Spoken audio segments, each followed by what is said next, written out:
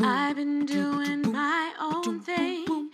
Love has always had a way of having bad timing. But to my great surprise, ever since I looked in your eyes, I had one question for you. Tell me if you want me to, 'cause you know that I want to make it good for you. Give you all my time, I promise, boy, that I'll be true. You're the perfect one. Tell me if you want me to. Welcome to this week's episode of Cake and Kombucha. I am recording this week's episode in a very, very top secret location. I cannot tell you where I am, but rest assured, it's exclusive. Some of you know. Most important to remember here is that I do what I have to do to bring the news and the tea to you. That's what's most important. Okay, I'm done. I don't know. I do know some people that are like Australian and British, and it's been affecting the way I speak recently. Welcome to this week's episode of Cake and Kombucha, yeah. Cake, like you eat, and kombucha. Kombucha, like fermented tea that you drink. So cake and kombucha. Hi, I'm your host, Kelechi Azie.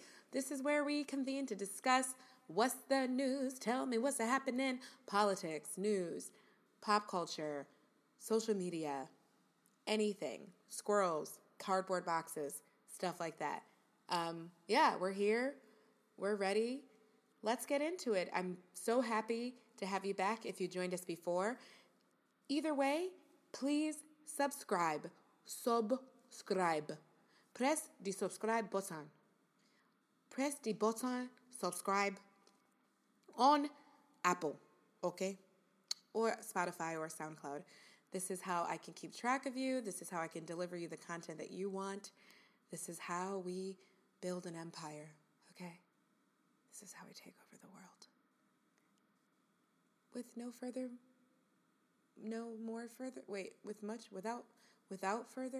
Without further ado, let's get into our topics for the day.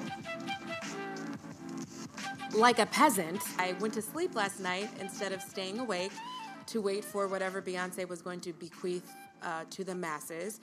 So I am not finished listening to the whole album yet. Homecoming, if you don't know, perhaps you live in a nuclear bomb shelter. Beyonce has dropped a new album, Homecoming, and it has to go along with a documentary on Netflix that is a behind-the-scenes look at the conception and the delivery of her groundbreaking historic performance at Coachella, which shall forevermore be called Beachella. I just was trying to hold back tears. I don't know. Like, I don't actually care if you think that sounds weird. The mastery of the execution, of the elements, listening to her, knowing that she's been with me since I was like 12 years old, the soundtrack to our lives, watching her evolve, listening to this album, hearing her hit these alto, contralto tones on Homecoming, and just like the gravity and the weight of her voice and how that shifted. And also just contemplations on breath support. Like, what does it mean to be able to sing and dance at the same time and sound better than bitches that are in the studio with help? How do you do this? What is the magic oxygen-deprived chamber that you rehearse in? How do you do this? How do you do it every time? And then she sampled Fela, and I just said, you know what? You're just that force that doesn't disappoint me. You know, so many things disappoint me, like the subway, but you, Beyonce, you never disappoint me. So I am living my best life. And the thing I like about, so a lot of pop music, right? It is not as, like, there's not always as much depth in the original studio recording as I might like. So what I love is when you get to go to these concerts and you see an all fucking female band of black women and Latinas. No, I think actually her band is like interracial, but all female band, or in the case of Coachella, like HBCU student bands, right?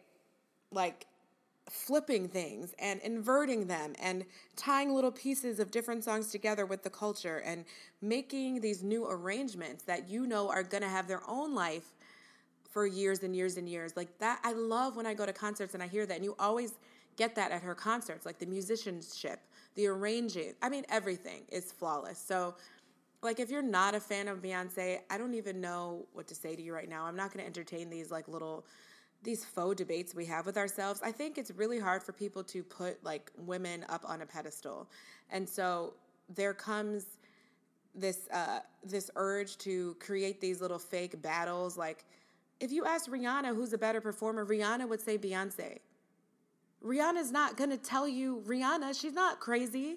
Rihanna is a stunning, beautiful, buxom, thick Rihanna, slim Rihanna. Like she's that girl. She's got an attitude. She's, but she's not, vocally and dance-wise, and she's not crazy. She's not going to tell you that she's better than, there doesn't need to be that comparison. Rihanna's a freaking mogul that has her own lane right now.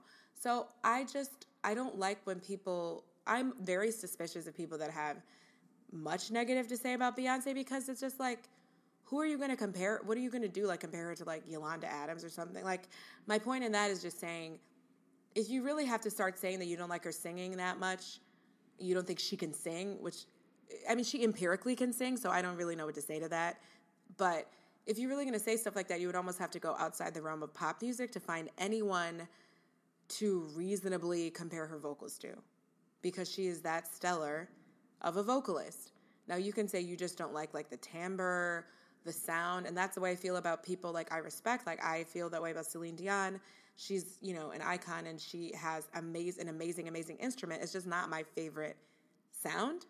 But I'm not going to be like Celine Dion can't sing.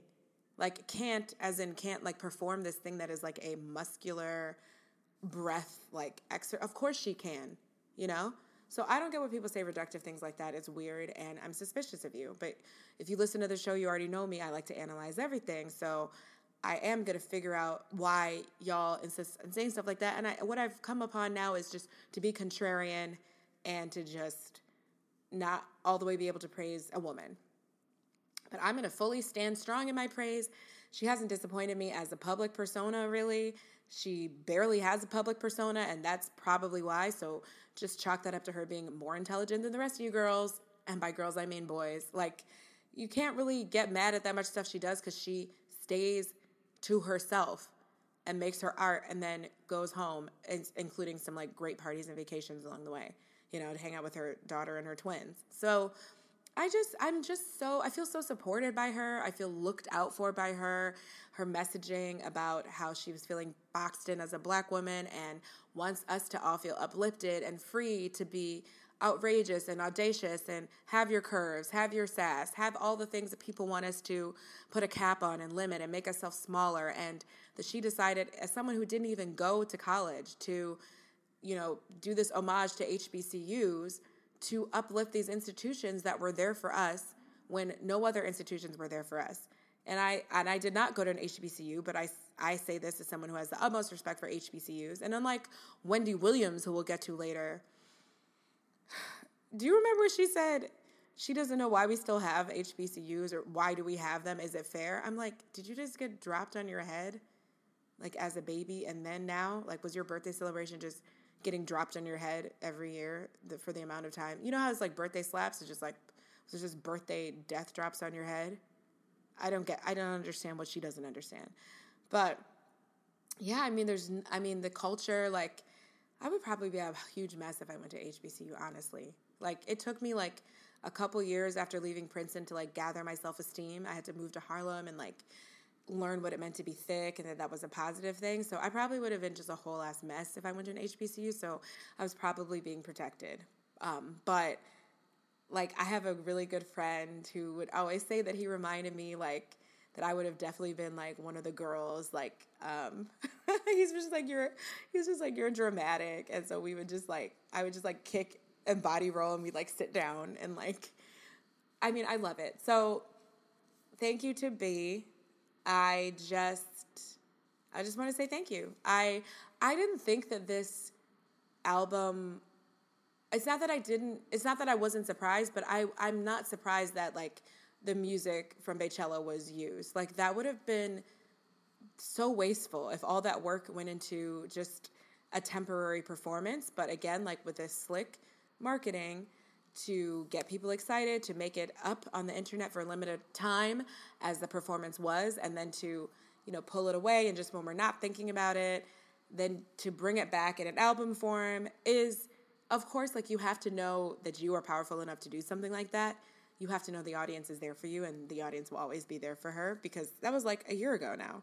But I also love that Coachella is happening right now, and she just kind of disrupted the whole thing and said, hey, I'm not here, right? She gonna have people at Coachella like in their rooms listening to this album and missing sets. Like she just kind of was like, I'm not there this year, but here's to remembering that I forever changed it and made it something that no one can ever replicate again.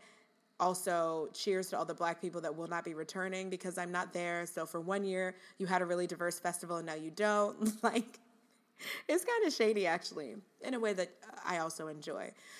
But I will be reporting back after I get to watch the whole documentary. But right now, I've just been bopping to this album and just a little shimmy in my shoulders, y'all. Just, it's delicious. It's delicious. Really. Really. And it's on Spotify, guys. No need to go to Tidal. So that is one thing I will say. They have enough money. I don't know about this Tidal thing. I never understood what Tidal was supposed to be offering that other music streaming services didn't offer beyond just having Lemonade on it. So if any of you like write in or tweet me or message me on Insta and let me know what that was about. Because, I did it. I do as I'm told. Beyoncé, I do as I'm told.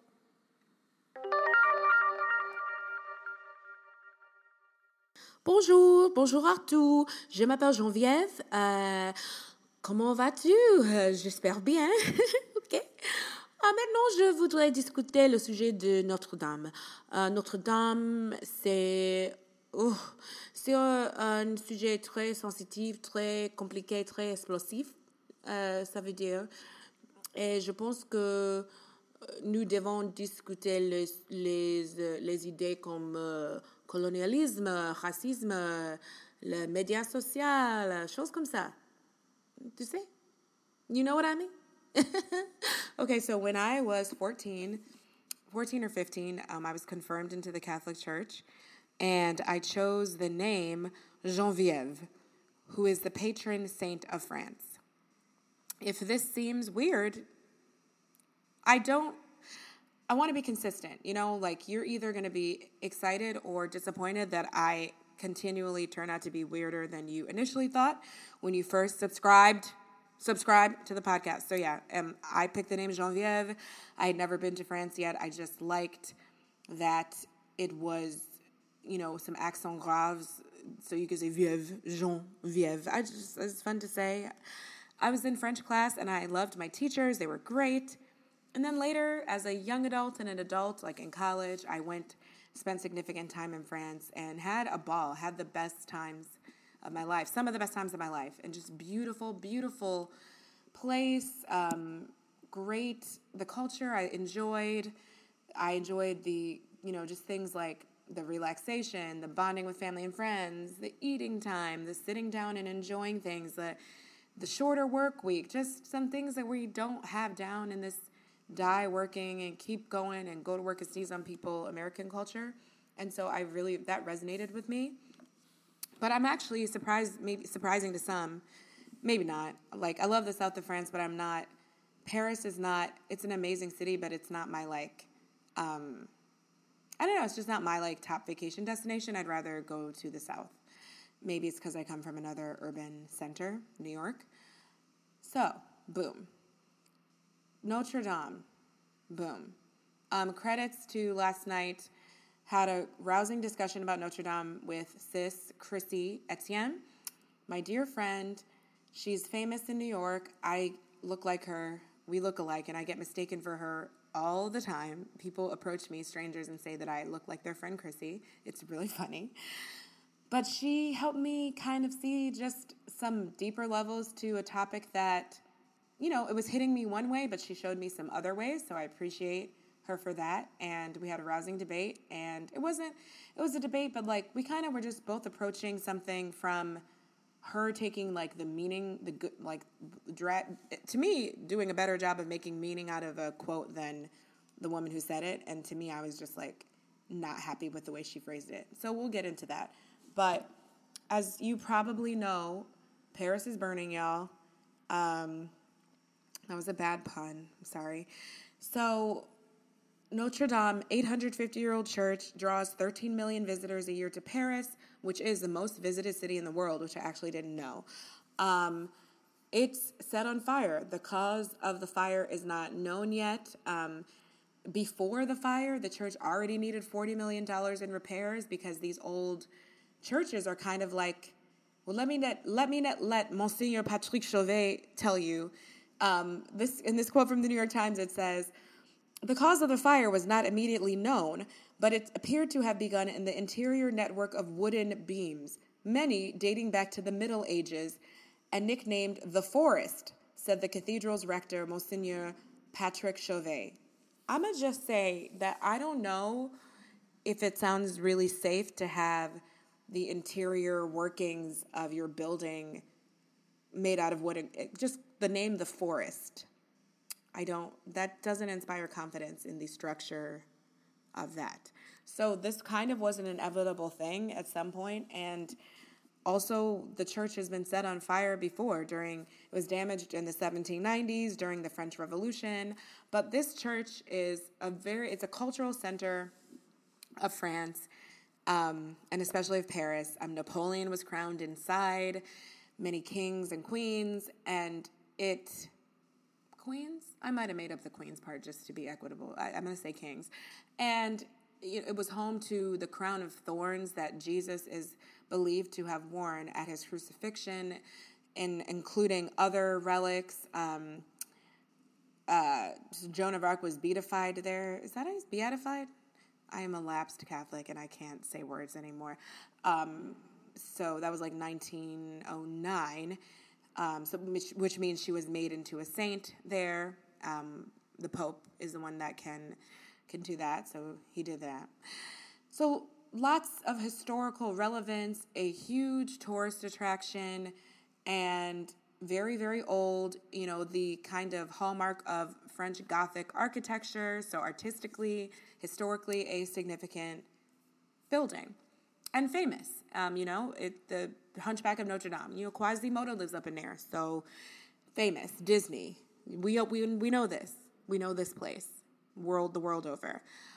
So that brings us to the reactions to the fire. Now, I saw two very polarizing reactions on the internet that had me a little bit wanting nuance.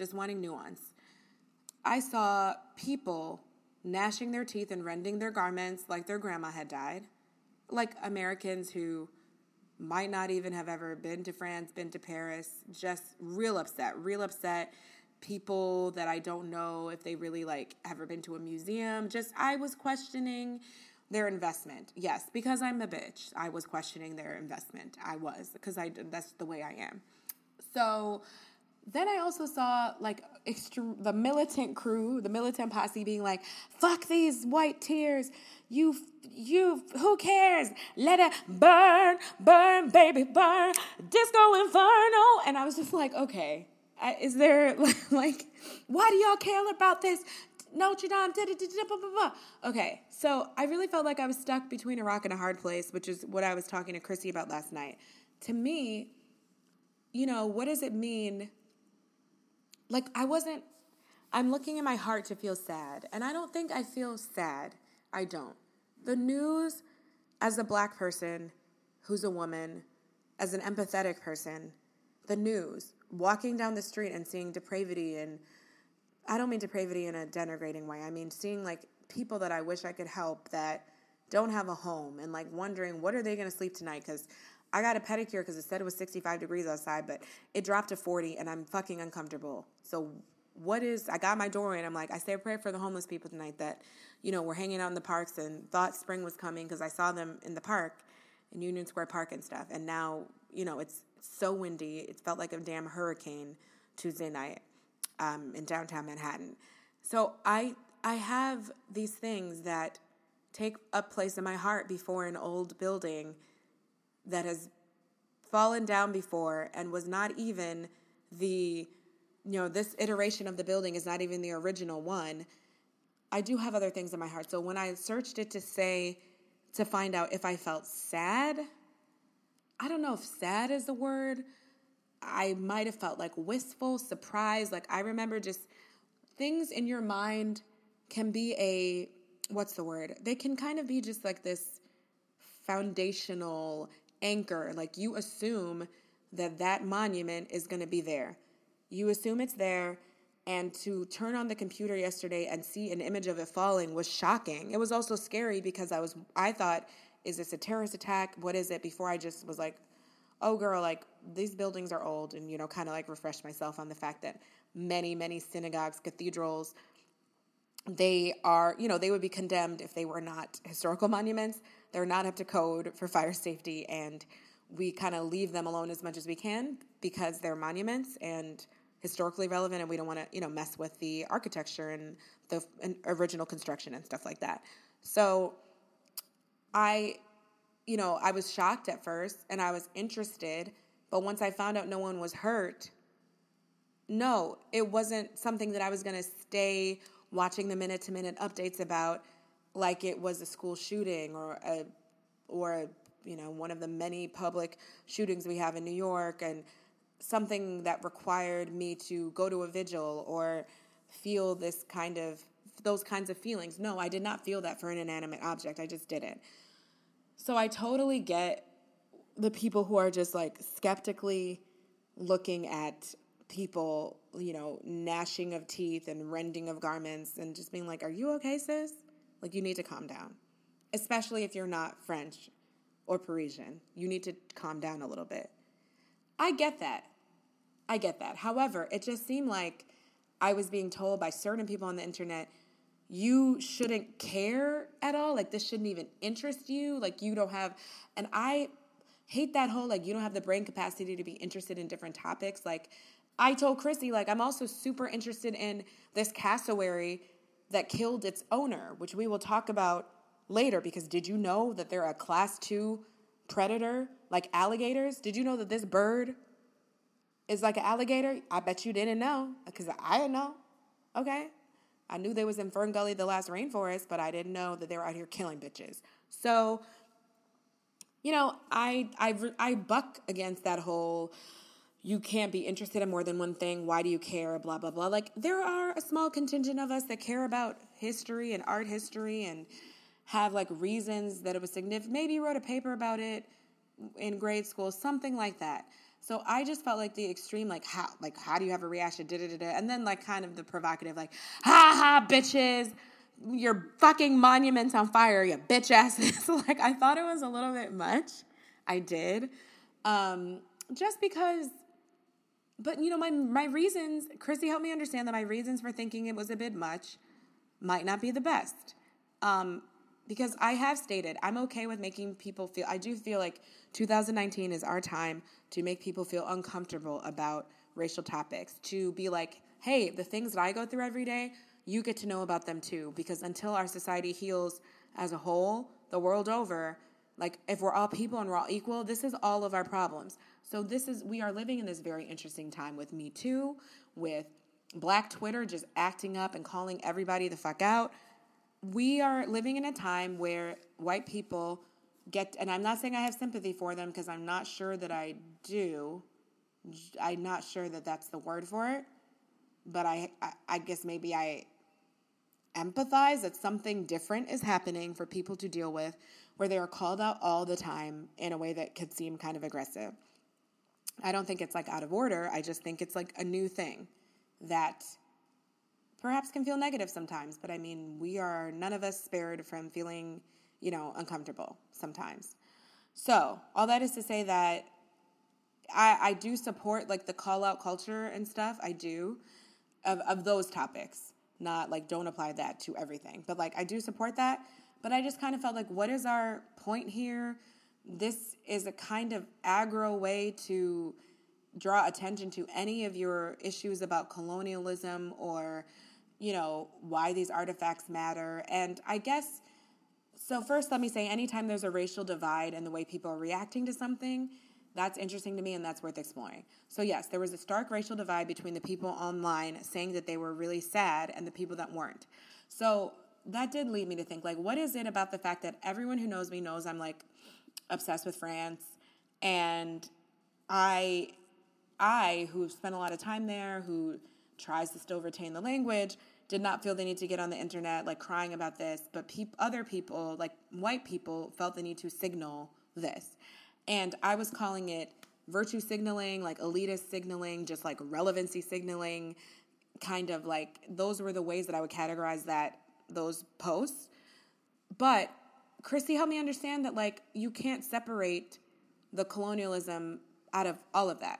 Because I just felt like obviously people do care. Like obviously this is newsworthy. It's old. It's famous. There was a book written about it.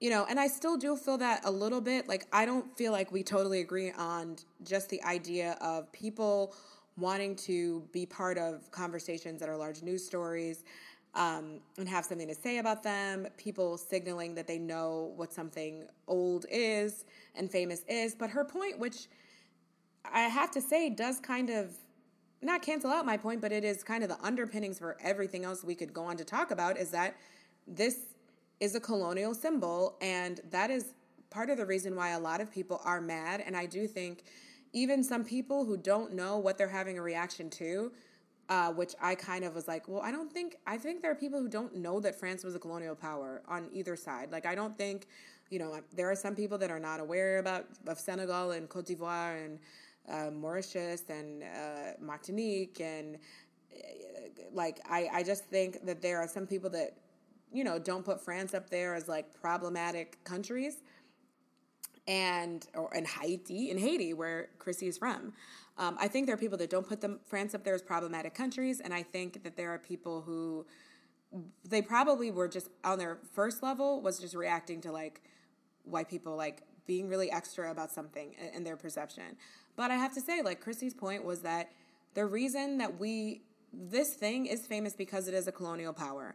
It was built on the backs of colonial power. It is, you know, even to me to like be reminded that it not burned down, but was damaged during the French Revolution was like, wow, it's such a symbol that the last time people were trying to change some shit for the better, they got damaged. And like then to really think about the Catholic Church and all of that history of wealth and greed and colonialism, and not coming for anyone's like faith, but we all know that faith is not the same thing as the way powerful old institutions have operated throughout the world. That's a different thing.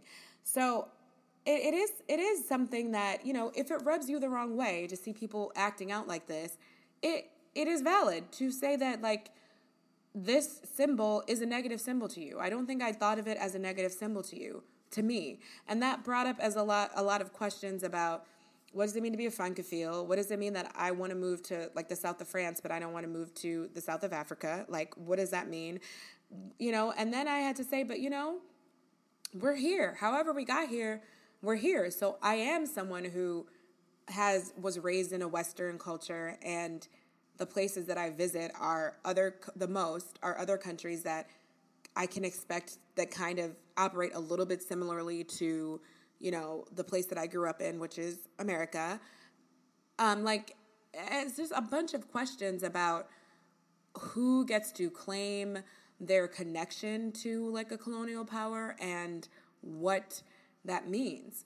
So I feel like my desire for nuance was just a little bit like, hey, guys, obviously people care a little bit, but also, hey, guys, on you, can you guys calm down? Because you're doing a lot right now. It is an old building that's a historical building, but you're doing a lot.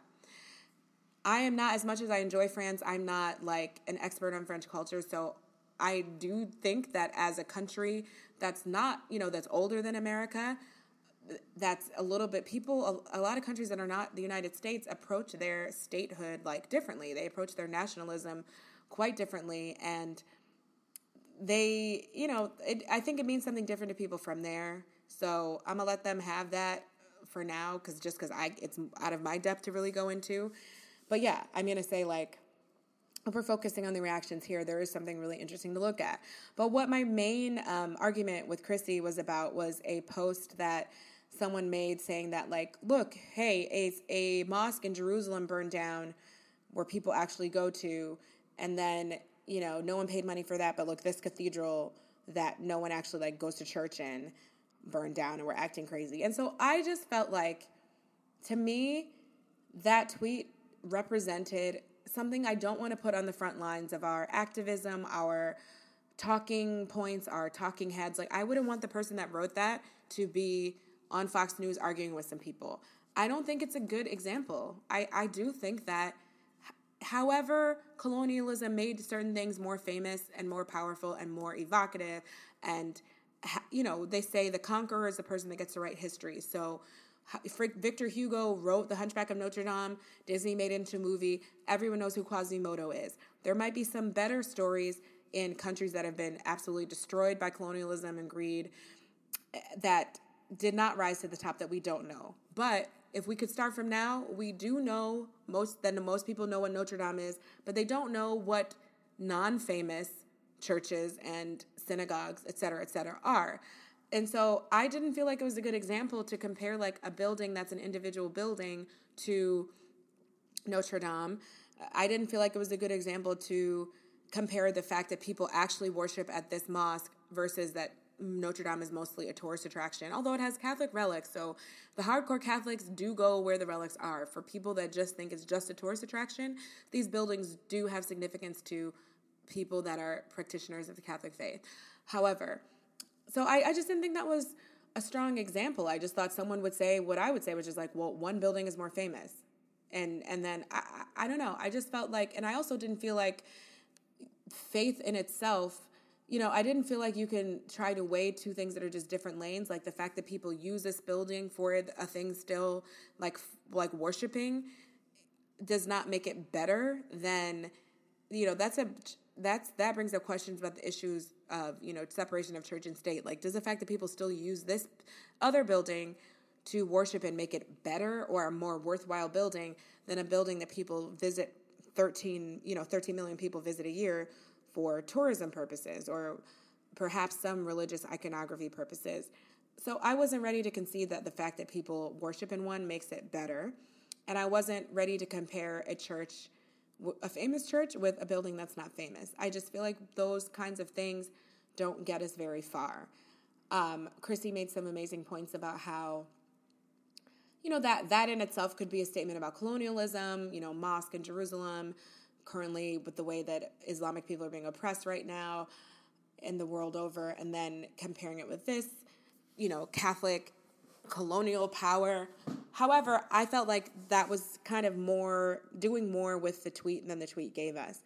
I just feel like we are in such a time, and Ilhan Omar has shown us this, that we have to be very exact with our words, and there is no such thing as this sort of safe space. I know even everything I'm saying to you guys can be twisted around and will probably be used against me later when I announce my run for presidential candidate 2020. Just kidding, I'm not, although I should. Why not throw your hat in the ring at this point? I know that I don't think like there's a safe space to tweet shorthand stuff that is just like not a smart argument and not good an argument anymore, because people are taking that and mobilizing it against us, against the left. So I feel like we just have to be very exacting in our words and bring all the points we want to have to the table. And I would welcome people, Chrissy, I know you listen. I hope you can lay out everything as clearly as you laid it out to me, to really let people know why this is bothering some people the wrong way. It's not just that it's petty. It's not just that they're just being contrarian. I really do think that it can make people uncomfortable to watch people acting this way over, well, first of all, a building with history like it has, and second of all, a building.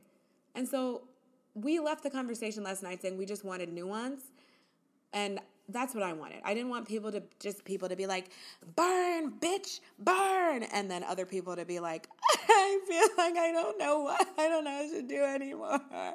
I had plans to go on vacation in 2035. I don't know. You look at the chart. It was too much. However, I'm not in burn baby burn camp, but I was pissed when I saw the financial part. Okay, it is one thing to say sorry, something happened to you. Sorry, you lost a monument. Oh, and I also wanted to point out that to me, I felt the way like burn baby burn. I feel that way about like these monuments around the United States that have been taken down, like Civil War monuments. And I was having a hard time comparing like the hatred I have for those images to the church. But I've come to think like I really shouldn't make that distinction that just because, the church is older and stuff like that it can hold less painful thoughts for people. I was speaking last night to someone who is from a country that was colonized by the French, so that's really powerful. It was very powerful to me to take off my Americanness and be like, well, this is offensive to me because it means this and this and this, and see like how different symbols can mean things to different people around the world. So boom. So that was all great. Thank you again, Chrissy. Then I know I had a whole conversation with her and she wasn't here. It's because, look, I'm recording this really guerrilla style today, and again, you'll find out later, but it's interesting. But if I would have had her here in my faux studio today, I would have if I could have. But anyway, that was that part. So we've dissected the internet reactions. Boom. Let's go to the fact of what's happening actually, how this is mobilizing people, because now I'm irritated, okay? So it's one thing to send allies and neighboring countries a note and be like, hey, boo, I'm sorry that this happened, but we're all world superpowers. You're the sixth richest country in the world. You'll figure it out. And also, it's not a humanitarian crisis, so you'll extra figure it out, right? No. I turn on the internet to find out that Sarah Melty-Face Sanders said in a statement that the U.S. will offer assistance in the rehabilitation of this irreplaceable symbol of Western civilization. Okay, now consider me triggered. I'm triggered. I'm officially triggered. My nuance is gone. I'm triggered. What? Why? Flint doesn't have clean water.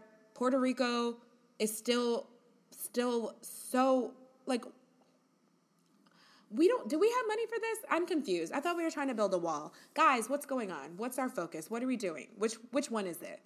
Do we have money? Do we not have money? I don't get it. I really don't. I'm trying to understand, but you keep contradicting yourself. That is unnecessary. We do not have to give them money.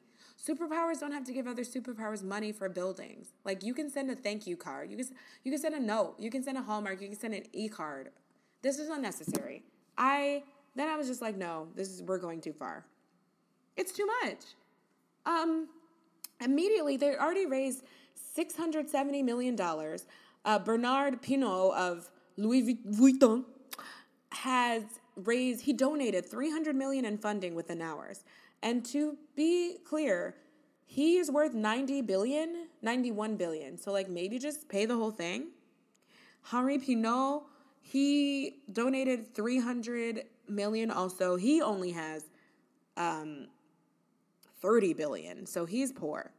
And then I want to thank Carl Kinsella of Joe Magazine Online because he laid out the financials really well. Because already as I was reading that, I was like, they have billions of dollars. Like, maybe they should just give more. He said that that donation was like if we had $3,000 in our savings account and we donated $10, that's equivalent. So the city of Paris has $10 million donated towards that already. And just for reference, France has 140,000 homeless people, 30,000 of them children, but 9 million people, 8.8 million people below the poverty line. And now I'm upset. See, that's what it took, okay? it's one thing to like be criticizing people's emotional, pseudo-intellectual relevancy cries, and also just our obsession with things that are old and European. And I'm reading myself, like, read me as much as you want to. Like, that's one thing. But to donate money, like, your taxes at the end of the year when you're, like, making all the contributions you could have damn made, you're going to say, I helped rebuild Notre Dame, not like I helped donate to a homeless shelter. Like, that's what you're going to do. I am judging.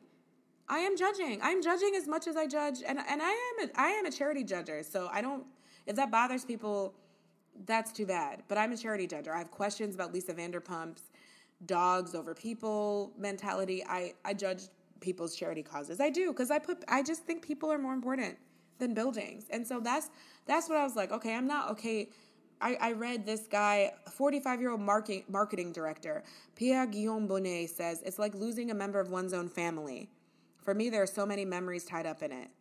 I don't feel that way about any building. You know, I did lose members of my family, and we moved away from where I grew up, Buffalo, New York, and the house that I grew up in and that across the street was the house that my grandparents lived in, and those houses are no longer ours. I'm really sad when I happen to be in Buffalo and I drive by them. It's really hard for me to drive by them, but it's the memories of the humans that made it special, not the actual buildings. Like, if I found out the buildings had been burned in a fire, it would be sad. But I don't know. Maybe I lived there, you know? We have to have some sort of reserve about these sort of hyperbolic statements. And I think that now that I'm fully abreast of the financial incentives, I can see why people are more irritated. Because it's too much. If your next door neighbor, you know, loses their patio lawn furniture in a fire, you don't have to replace it. Like, you would help them if they were homeless. You don't have to buy your, you know, Bob, who you have this rivalry with anyway, like a new barbecue when his explodes. That's not necessary. Send a card and bring over some cupcakes and muffins. So I was on the subway before this, and I was leaving at 145th, and I see this girl. Women check each other out all the time, straight women. It's a question people have. We do. We're like, oh, my God, you're so pretty. You're so pretty. I like your hair. I like your shoes. It's just a thing. It's a community. So I saw this girl who had these crochet dreads that I was like, ooh, those kind of look like something I would wear. So I was just checking out her hair anyway, all in a split second. So we're walking past, and this guy turns around, runs down the stairs after her. Like, me and this dude are walking towards her. He passes her, then he turns around, runs down the stairs towards her, and grabs her. And I just look because, first of all, I'm on the lookout for sudden movements. As an aware person who's trying to stay alive, I'm just on the lookout. Secondly, he grabbed this girl, and I'm like, I live right near City College, so a lot of people are students, and you can't really tell because it's a murky age from like 20 to 30. I don't know how old people are, what they're doing. But like, it was a little late night for that crowd, so I was just like, what's happening? And I saw her shake her head, say no, and like walk away. So then I continue to walk. He confronts me and says, why are you looking at me so hard? And I'm like, fool, I'm not looking at your dumbass. I am trying to not get whatever happened to her. I'm like, if someone's out here grabbing people, I'm going to look. And I told him, I was like, I just was wondering if you knew her since you grabbed her. And he's like, no, I didn't. I was trying to Mac. That's what a Mac does. And I was like, oh, okay. And then I just turned around and walked. No, I said, oh, you grab people you don't know? Yeah. And I was like, okay.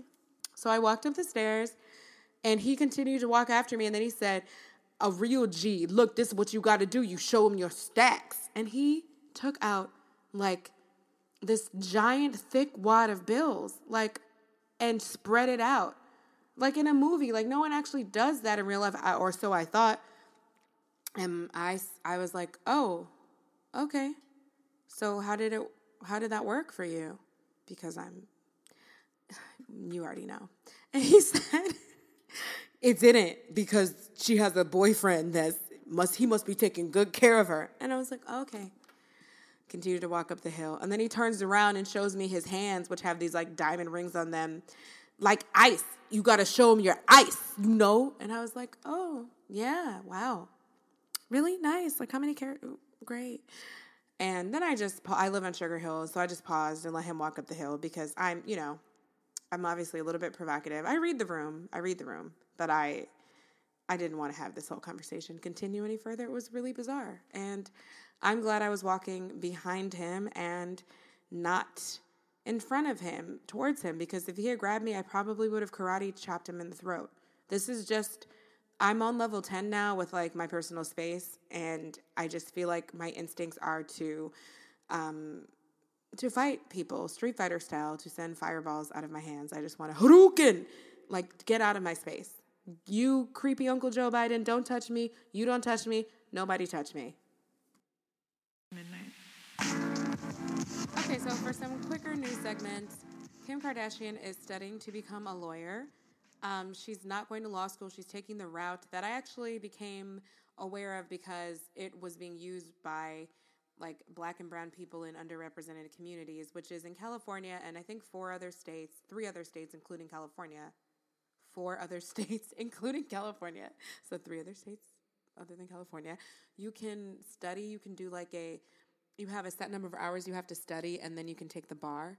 And so you don't actually have to go to law school, which, I'm going to be honest, the lawyers I know, and I know many, they learned a lot on the job, and law school is a lot of tests and really stressful. And I could see how studying things on your own, I can see how there's a way that would be effective as well. And I mean, if at the end of the day you can pass the bar, then you learn something, right?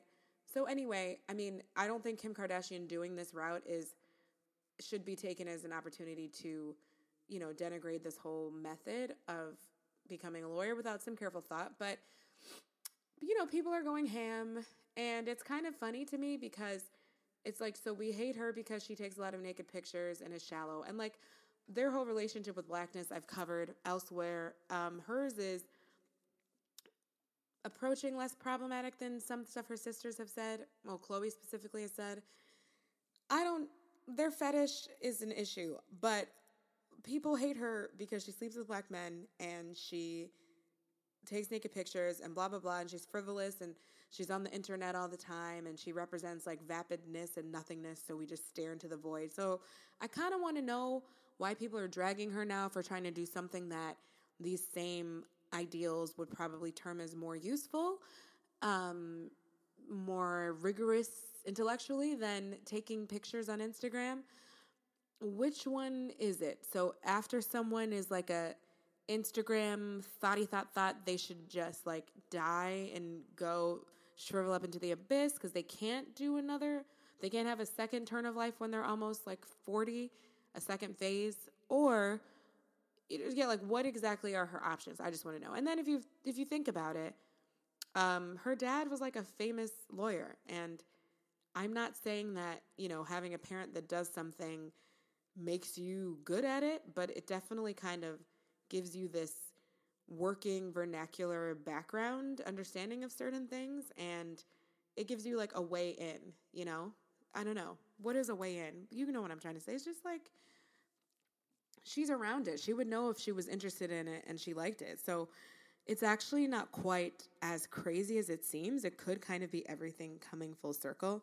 But I just think it's interesting to watch people just be mad either way. Wendy Williams is getting divorced, or at least separating from her husband, finally. Fucking finally. I mean, she said on her show, apparently the motto of the show, which I never knew, is their business is our business, which, sure, just embrace being, like, awful. Like, I didn't know that.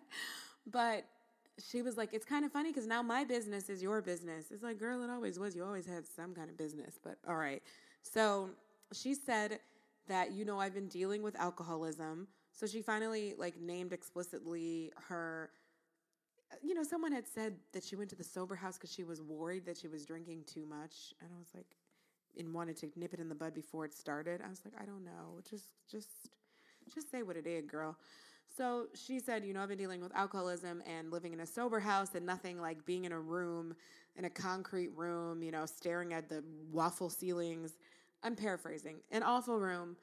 with nothing much to do but think about your life, like helps clear things out for you. And she said it was the best thing that ever happened to her. So I want her to go full shade and just say, hey, I am a flawed person who made bad decisions for 20 years. Like, I should have left this man a long time ago. But, this is what we get right now. And he's made a statement saying that he loved her for, 20 years, 28 years, something like that. And he made mistakes. He's sorry for his recent actions. To me, I don't know, unless they're like 100 years old, I don't think messing around with a mistress for like the past 7 years I think you've been messing up for a long time. I wouldn't call it recent. I think that's very generous press release speak, but okay. So now the issue is that Wendy's worth $40 million and they don't have a prenup. So this is going to get really messy, and it's very interesting when, she's almost not mainstream enough to get reported on that much by, not that she's not mainstream enough, she's just people consider her unsavory. So this saga with her husband didn't get covered by that much of what we would call like that many reputable news sources, we would say. So now I'm just like, well, how much of the things that you always read on these like blogs, the kind of blogs where if you don't click the next 4 advertisement, the kind of blogs that are formatted for the browser, and when you get to your cell phone, they don't even work right. I'm looking at you like Media Takeout and some other things like that. Like, how many things on there were true? Because this is kind of where we've been getting our news from, and now there's actually some confirmation from her.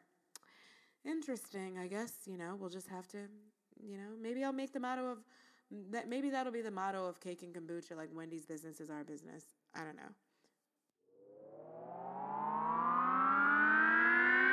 I procrastinated telling this story because the following seems redundant. It keeps happening, and it's so hurtful and infuriating. So right now there are 4 public safety officers. Remember that fact. They are public safety officers are on administrative leave because they attacked essentially a Black Columbia student. So this student was entering Barnard's campus. This is all 20 blocks from where I live. Barnard it used to be an all-women's school back when they didn't let women go to college. So that was associated with Columbia. So they're like sister schools. And to go through the little, like, over, like, the kind of archway thing, you theoretically have to show your ID, but people don't really do it. And especially none of the white students are asked. So this kid specifically ignored, he heard them ask, he didn't do it because it's not enforced with the white students, so he didn't want to do it. I fully relate to that. Like, this is something that could happen to me and sort of does. Like, I ignore people when they do racist shit. I just try to give them a second chance to, like, rethink that. I just think, like, we both know that you're full of shit, so maybe I'm not the one you're going to try with. Let's just not do that. So I fully, like, would have continued to walk as well. And that's what he did. He walked. 4 guards started chasing this guy.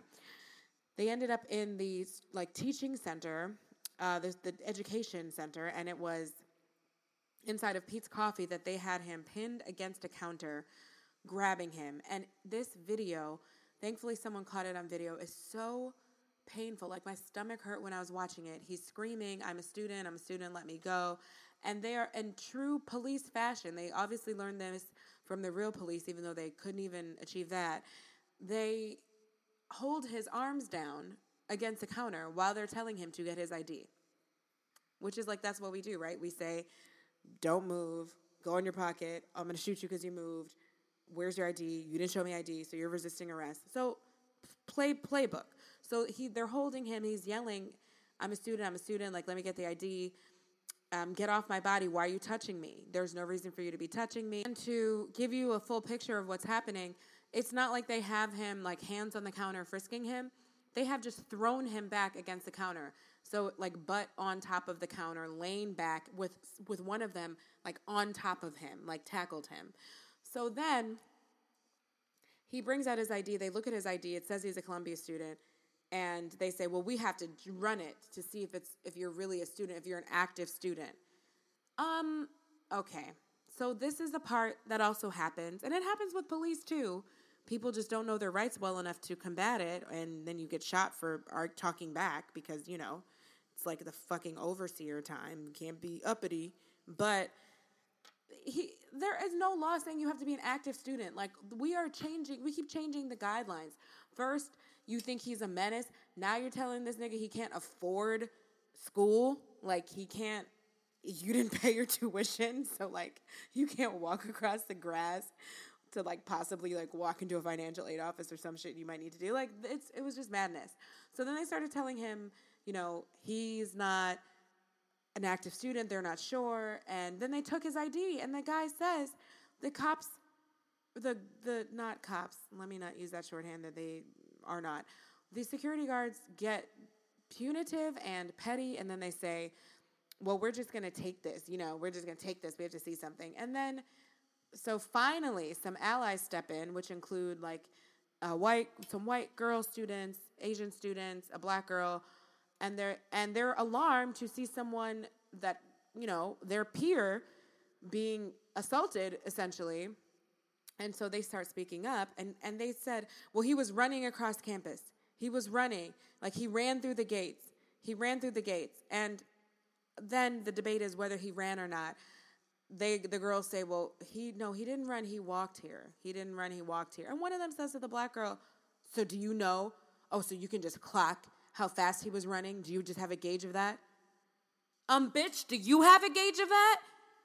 She didn't say that, but like I said, I don't know if I'm set up for these situations. And then she was like, no, and he told her, well, you're being aggressive. He threatened her. So that's what happens when you speak up, and that's why it's so important to have white allyship, because the black girl who tried to say something, she was next. He got aggressive with her. And she literally said, she pulled a Kalechi move. It was like, stop talking to me. Like, I can't tell you. It doesn't happen all the time, but, like, every once in a while I do have to tell someone, like, I'm not sure why you're speaking to me like this, but please don't speak to me anymore. And she just said, stop talking to me. Okay.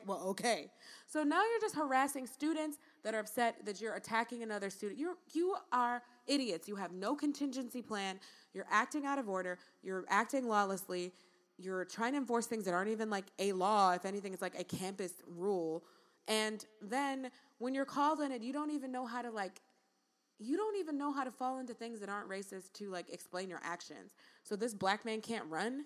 Like, he can't run now. I mean, the fact that became a point of discussion is so bogus. Like, just admit you don't like uppity black kids walking around freely at this expensive university. That's what it is. I'm getting very sick of hearing people say they're scared of this and they're scared of this because, like, the trope for tolerism, whoa,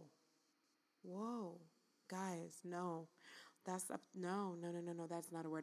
Tolerance, the trope for tolerance is like, we have to not be scared of people that are not. I don't really think that people see black people like, oh, boo, oh my God. Like, I actually think you don't like us. Like, some of you, we are hated by some people. We are resented.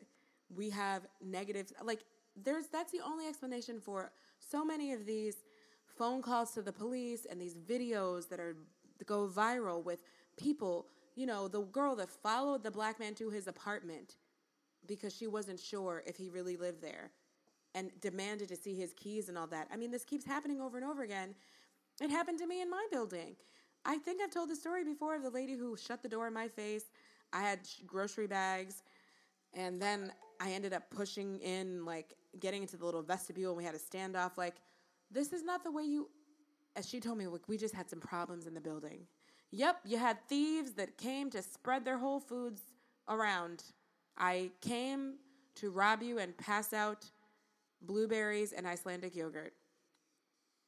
I don't believe you are not scared of me. You are trying to antagonize me.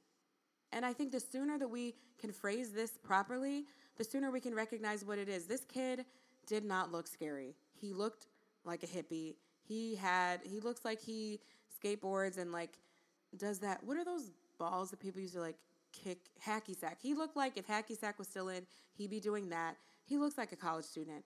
You're playing games. You wanted to show him who's boss. You wanted to show him what's what and put him in his place, and you think that you own our bodies and that you can touch them and do whatever you want to them. And I am just sick of people being put on administrative leave. What do that mean? Why can't people who do shit wrong get fired? It is so easy for everyone else who means well to mess up once and get fired. But it's always the people that are physically assaulting people that has to be thoroughly investigated. I bet you if I hauled off and punched some bitches at my job, I would get fired that same day. I don't get that. Someone's going to have to explain that part to me. Because despite what Candace Owens, first in her name, thinnest in her edges, would have you believe,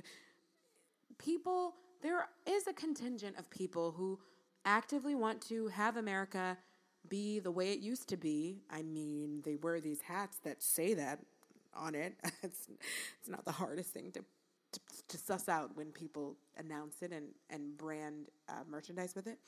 But they want things to stay white that used to be white. So they don't want us to be able to feel comfortable going to colleges. They don't want us to feel comfortable owning homes and be able to get mortgages. And they are happy with the redlining and the institutional structures that were set up to keep us out of spaces. And those are just facts. I mean, it's a fact that things like this were written into the law. And it's a fact that people are going around wearing hats that say they like things the way they used to be. Those are facts. We can't pick.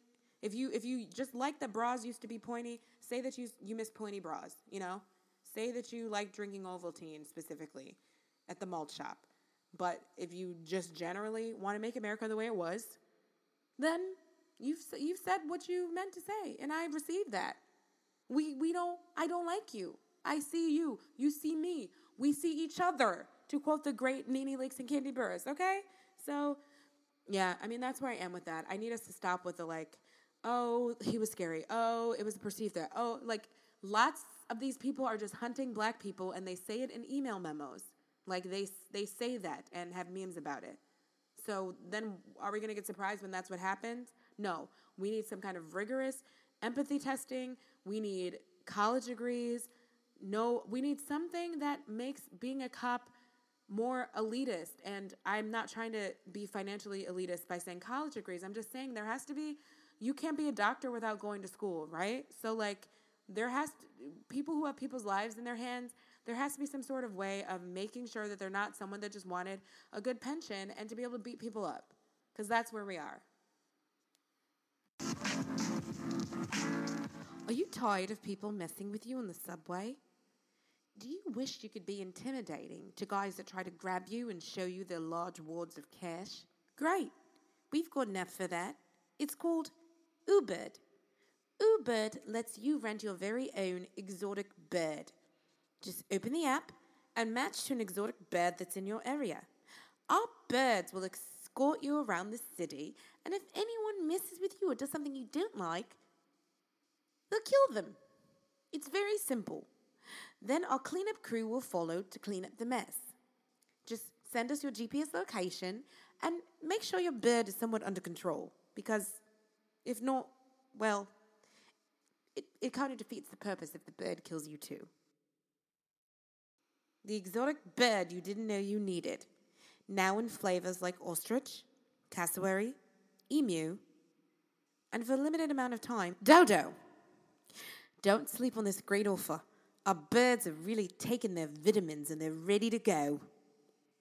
Ubird. So I mentioned that I was interested in this cassowary story, and I am. Because when I was growing up, my favorite movie was Fern Gully and the Last Rainforest. Fern Gully was one of those movies that had excellent advertising to children, to the point where, I don't know if you remember when you would have merchandise and stuff from a movie you hadn't even seen yet. I remember asking my grandparents to take me, and they were like, no, we're not doing that tonight. I think they were more apt to take me to live theater or opera or something, but I just remember wanting to go, and I think I only ended up seeing it on VHS. But I wore that VHS out. That movie is a lovely environmentalist cartoon about a fairy who meets a human and he gets shrink down. He's a woodcutter. Is that what's the word for someone who cuts wood? Like the not fairy tale word. I don't know. That's what he does. He cuts wood. I guess he probably works in construction looking back. But he was like cutting down trees, and it's all about not cutting down the trees. And can't you feel its pain? The tree is crying. And it's like a tropical place that I guess, looking at the animals they had in the movie, could be Australia, could be New Guinea. But two of the characters were cassowaries, which are birds. And I realized that the gap in my knowledge about cassowaries is from the movie to now, because with this story that happened recently, I realized I don't think I'd ever seen like a real picture of them that wasn't the cartoon birds. In the movie, they were like Tweedledee, Tweedledum, kind of like doofy birds. In real life, they are killing machines. So there was a guy that had a cassowary as a pet. And so as I'm reading, I was just like, nah, because I just don't mess with birds like that, right? I didn't know that it was the most dangerous bird in the world, which it is. It's the most dangerous bird in the world. I just knew that they're big, and I don't want a bird that's as tall as me. I don't like that. So come to find out, they are a class 2 predator, which is like, class 2 contains like alligators and crocodiles and stuff. Class 1 is lions and tigers and bears. They can be up to 167 pounds and jump 7 feet in the air. So just imagine me at my goal weight when I'm super fit, jumping 7 feet in the air. That's scary, right? I mean, and that's for the women. The men are actually lighter. Also my life. So I was just like, no, this is not something you're supposed to have in your house. And then the gag is like, they really do look like dinosaurs. I'm like, wow, birds are so the descendants of dinosaurs. Like the cassowaries have this bone thing on their head.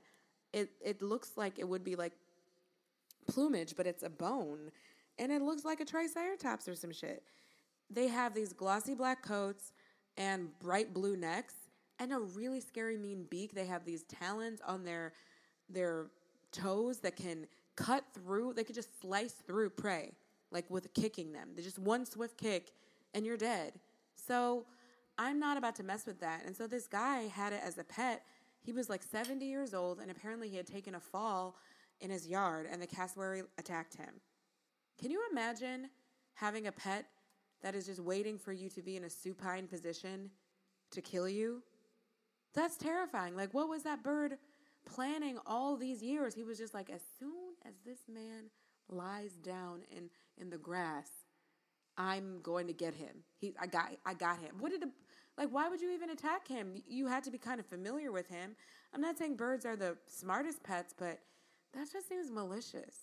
So he didn't survive, but his fiancée of 20 years said he was doing what he loved to do, having exotic birds.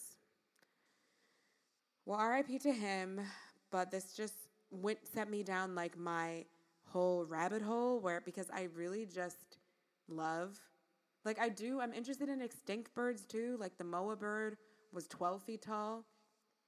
And could you just imagine a 12-foot tall bird walking around?